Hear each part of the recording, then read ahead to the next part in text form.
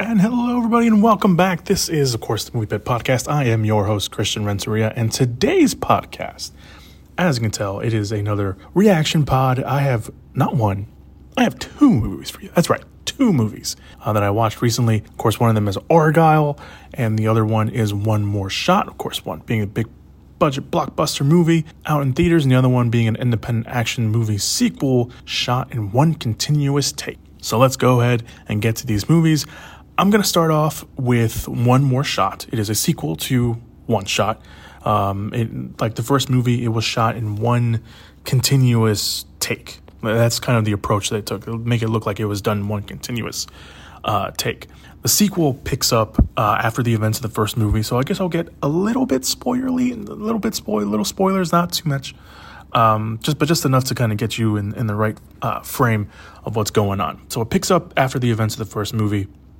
The movie brings back director and co-writer James Nunn and lead actor Scott Adkins as Navy SEAL Jake Harris, who after the events of the first movie is brought to Washington, D.C. with the suspected terrorist Amin Mansour so he can be interrogated about the dirty bomb that was mentioned in the first movie. However, when Jake thinks his job is done, when he hands Mansour over, the emptied airport is suddenly overtaken by a group of mercenaries there to take Mansour with them, and Jake is the only real line of defense. I am a big Scott Adkins fan. I think if you've heard this podcast enough, you know I'm a big action fan. Scott Adkins is one of those guys. And I don't think it's an insult to say this because he's kind of embraced it from what I've seen online. Adkins is the king of direct-to-video independent action movies. He's got the look, he's got the ability, because he's a real martial artist, and he's a pretty decent actor when he's given the opportunity, when he's given good material. So I liked One Shot, the first movie, because it took the ambitious approach to make it look like it was one continuous take. And if you're like me, you can probably tell where they made cuts.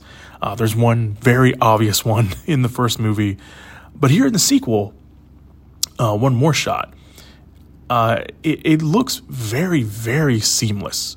Like you can probably tell where they made the cuts and the restarts because there's a lot of like dark corners and like hallways in here and like things the camera cuts across, so you can tell that's probably where they made the cut. But it is very, very seamless. Here they did a much better job of making it look like it was one continuous take here in the movie, and there's no like big like real setup that they do like in the first movie. Here in the sequel, if you saw the first movie, you probably know exactly what I'm talking about. But here in the sequel, it's very seamless. Like it's very hard to it's not very hard. You can probably tell where it is. But if you're not used to, that kind of filmmaking or those kind of takes or anything like that, it could probably be a little hard to be like, okay, where do they, set the camera up and where do they restart everything? So on that regard, the movie gets a lot of points for me. Any movie that takes, the approach and I don't want to say the gall, but the opportunity and the risk of doing one continuous take is pretty cool, because those are very hard. And, you've had actors, say it's very hard because if you mess it up, and especially if you mess it up like at the tail end, you got to restart all over again. So that's pretty cool. And to do it for an action movie is, obviously, again, very, very ambitious. Now, action-wise, it's pretty decent. The majority of it is shootouts. We do get some hand-to-hand stuff because it is Scott Adkins, of course. And I will say, if you see the cast list, in the beginning of the movie, they run down the cast as well. You see that Michael Jai White is in the movie. Big fan of Michael Jai White as well. And he's like third listed, I think, in the movie, or like second listed in the movie. And he's in the movie for like 5 minutes total. If that, maybe a little bit more. I originally put in my notes like 10 minutes. I don't think it was 10 minutes. I think he had like 5 minutes of screen time. He's in the movie when they take over the airport, and then he's in the movie at the end to have a little skirmish with Scott Adkins. And I'm a little disappointed in that. You got Michael Jai White and you got Scott Adkins. If you're familiar with your independent action movies, that they work together a lot. They have a very good friendship, and they work together a lot. Triple Threat, they Undisputed 2, which is kind of when Adkins started kind of rising to fame and started kind of taking the title of king of the independent movies. So I was a little disappointed in that. Tom Berenger is also in the movie. He plays like a CIA person. I forgot his title in the movie, but he plays like someone from the CIA who is there at the airport with them. Plot-wise, it is a little thin. The reveal and motive of the villains is kind of just meh, which leads to one of my problems with the movie when I watched it, and maybe my main problem with the movie, besides the fact that the movie's mainly just shootouts and not hand-to-hand stuff like the first movie. First movie had a very good mix of like shootouts and hand-to-hand stuff. This one not so much. The movie just kind of ends. Now I don't want to, I didn't do my research too much about the movie. Like I knew the movie was coming out, I saw the trailer, but I didn't like look into it like what the plot was of the movie. I thought it was just like some other person that he was, going, because in the first movie he's like he's a Navy SEAL, but he's also part of this team that's protecting him, and they're kind of like they're protecting him, but they also are there to like protect everybody else around. I forgot like what exactly the wording was that they used in the movie, but I didn't realize that this movie literally picks up hours after the first movie, because in the first movie they're in Poland, and in this movie they're in Washington DC, and they're literally getting off the plane in the movie when the movie starts off. So however long it takes from Poland to Washington, I was going to look that up, but I forgot. However long that takes, that's how long it's been between the events of the first movie and the second movie. And I mentioned this because I don't think they thought that the first one would be popular or got as popular and got the reception that it did, because the first ending is fine. Like the ending to the movie, it makes it seem like, yeah, they can go on another adventure, but no, it's not necessarily too open-ended, the first movie. So when we got the sequel and it was the same thing, it's like, oh, so is this going to follow the trend?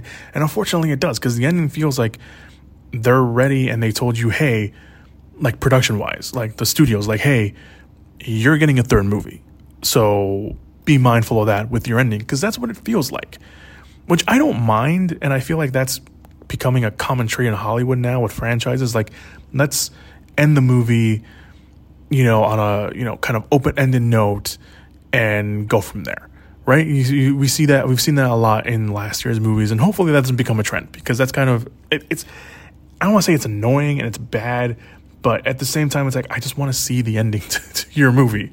If you have a sequel, great, but there's ways you can end the movie and still have it open-ended for a continuation to the next one, and they just don't do that here. So, I don't know. If they ended it like the first movie, I think, when it's kind of like it ends, but maybe it's a little open-ended, that would have been great. Here, it's like, no, there could probably be another one. Like, there's more story to tell here. And they make it very obvious also, like, before the ending. Like, someone literally says, you don't know how big this goes. And there's no resolution to that. And they introduce, like, this weird boss character that we never see. And it's just like, why would you do that? So, like, okay, you have a third movie then. But it has been announced that there's a third movie. So I'm just wondering, like, when we'll get that announcement. But there you go. Overall, I enjoyed One More Shot. I don't know if I enjoyed it as much as the first one. I think I probably had to go back and watch them back to back again. But I thought it was fine. I thought it was okay. It threw me off at first because I didn't know it was like a direct sequel. And then the ending kind of made me mad. So, not made me mad, it just annoyed me.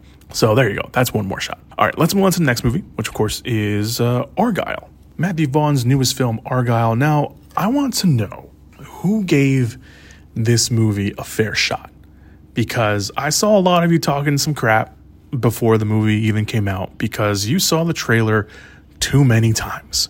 And on top of that, people, aren't necessarily the biggest fan of Vaughn's style. So the movie had some things against it. But in terms of like, seeing the trailer too many times, I'm going to be honest here about that, because I think I saw the trailer for Argylle a lot, but I have not seen it as much as the Kingdom of the Planet of the Apes trailer. I'm excited for that movie. I want to watch that movie because I really liked the previous trilogy they did. But I have seen that trailer for almost every movie I've seen, and I'm starting to dislike the trailer. And I know that won't play a factor because I'm not that kind of person that's like, oh, I've seen the trailer so many times, or, oh, I think the trailer sucks, it's going to, affect my movie watching. No, that's not going to be it. I'm just sick and tired of watching that trailer, and I'm excited for the movie. So that should tell you something. I mean, we also had the strikes, so, they couldn't really work on anything, and they didn't know, when it was going to end, so they got to keep, playing the same trailer over and over again. So there is that. Now we're kind of back on the ball on that. So hopefully, so you don't have to watch the trailer anymore, I guess, unless you go watch an older movie and the trailer was connected to it. So personally, let's get back to Argylle. Personally, I have liked or enjoyed Vaughn's movies. And the crazy thing is that he hasn't really been directing, or he hasn't directed for that long. I look back at his filmography, and for some reason I thought he has directed more, but no.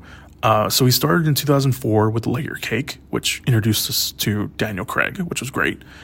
2007 Stardust, which in the last few years I feel has gotten a resurgence, because I don't remember really that many people talking about Stardust when it came out, or maybe I just wasn't paying attention. But that movie's gotten a resurgence. In 2010, he gave us Kick-Ass, which I think was the beginning of having Vaughn be kind of a name in the industry. And then the movie that really put him on the map, I feel, was 2011, the following year, with X-Men First Class, which I will go on and admit that I very much liked X-Men First Class when it first came out, and since then. And I know a lot of people have a problem with it because they killed Darwin, which, to be fair, I was not familiar with Darwin from the comics.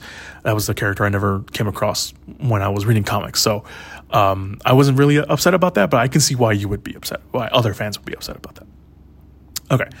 Then the big one in 2014, of course, was Kingsman. That made him, a household name. Directed the sequel in 2017.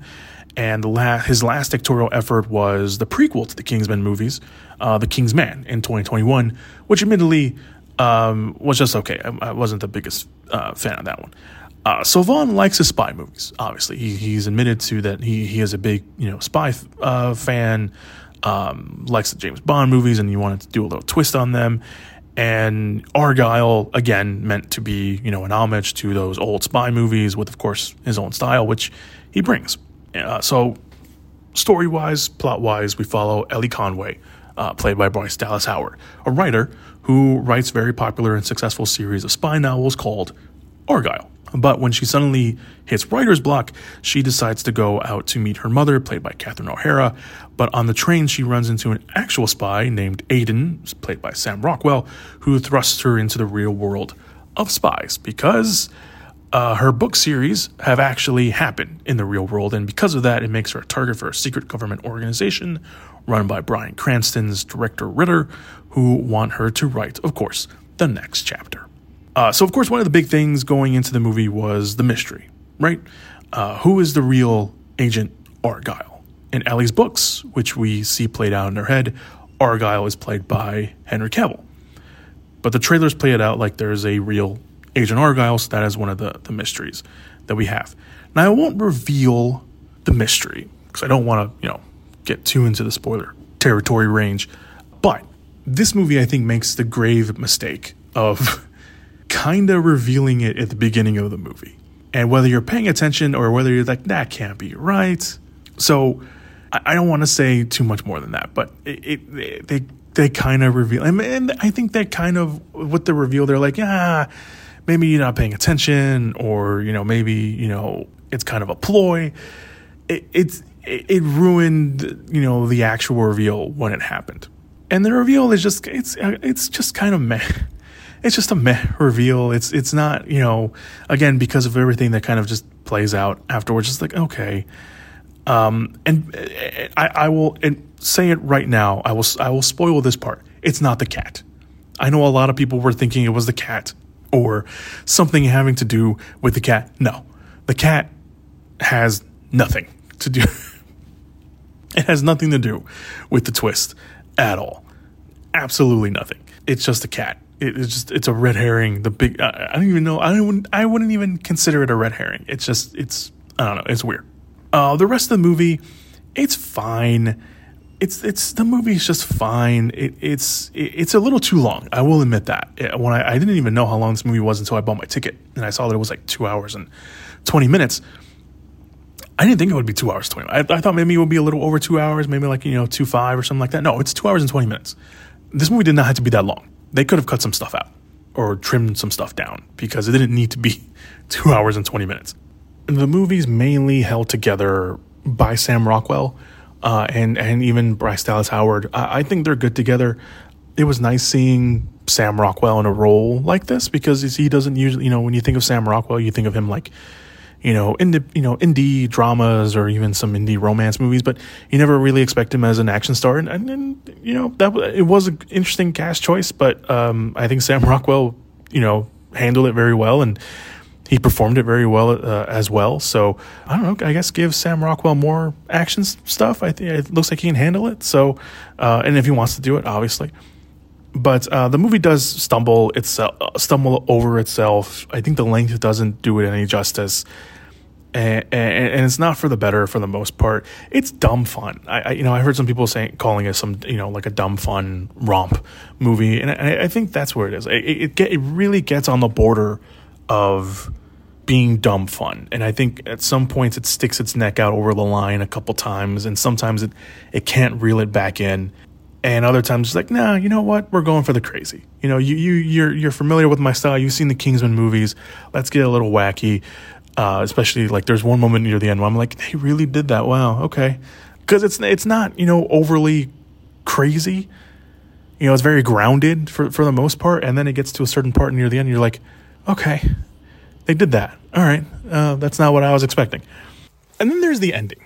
Again, not going to spoil the ending, but the ending happens, and it adds an unnecessary layer to the movie, because by that point, obviously, it's the ending. We already have kind of our resolution, right? We know what's going on. We know what happened. We get like a nice little, the way it's set up, it's a nice little bookend to the movie, and telling kind of the hopeful future for what the characters are. And then they do something that is completely bonkers. It throws everything off. It's again an unnecessary layer to this movie that you did not need. They didn't need to put that in there, because I'm sure when they wrote it, it was like, people are going to react like, oh, what's going on? What's happening? And it doesn't come off that way. It comes off more like, what? Why? What does this mean then for the rest of, like, what? Why? So you're left with that befuddlement of that feeling that I gave you so expertly well. But it adds an unnecessary layer to a movie where it was closing off everything, and you just didn't need it. And I'm not saying it's an FU ending, although I did hear someone say that it's an FU ending. I didn't see it that way. For me, it was unnecessary. It really was unnecessary. And then there's a post-credit sequence that still, again, does not make sense. It's just another unnecessary layer to the movie that ends it the way it ends. The way it ends is fine. And for some reason, they just took it that extra step further, but they didn't need to. So yeah, that's my thought. If you watch the movie, you want to know my thoughts on the ending, that's my thoughts on the end. It's unnecessary. It's an unnecessary layer to an ending that was already just fine for what it was.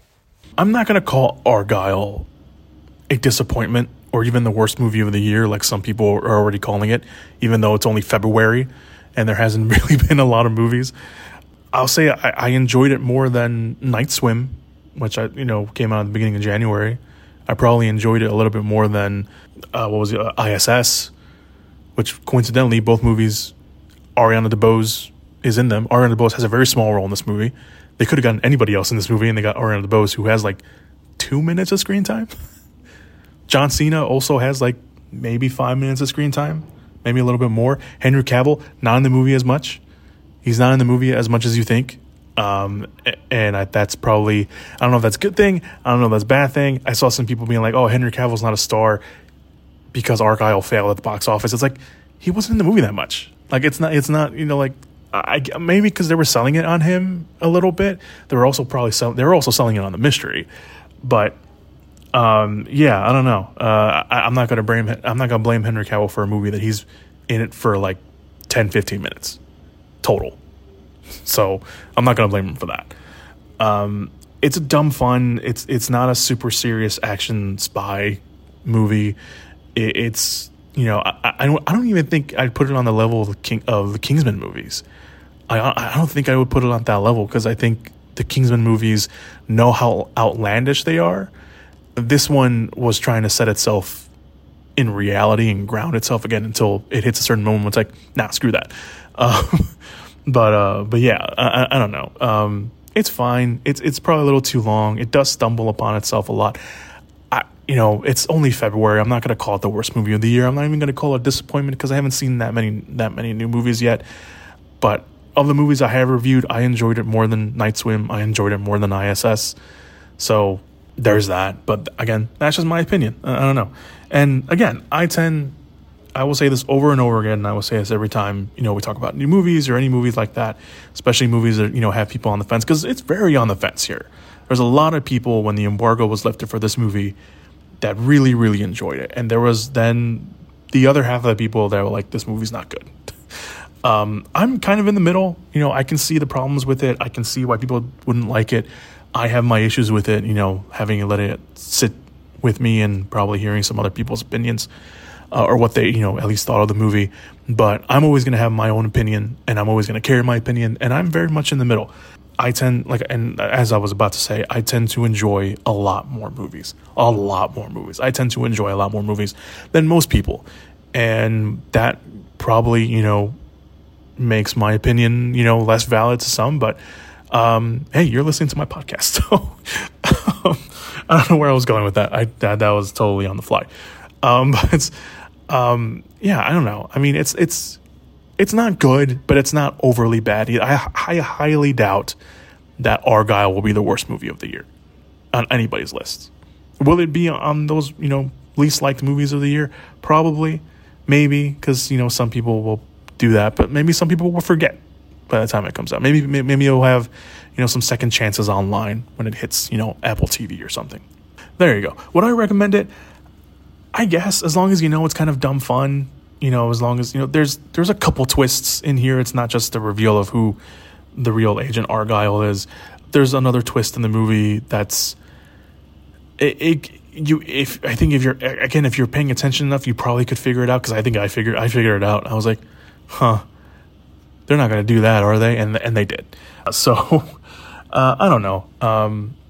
I guess I don't. I mean, if it's like a matinee, it's like in the middle of the day, and there's like nobody there, you just want to have a theater to yourself, go watch Argylle. That's probably not the most convincing argument to make for this movie, but that's what I'm going with. So that is all I got for Argylle, and One More Shot. Both of them were sort of recommends, I guess. Wait, I mean, obviously One More Shot's you got to rent or buy that on VOD. So, but yeah, there you go.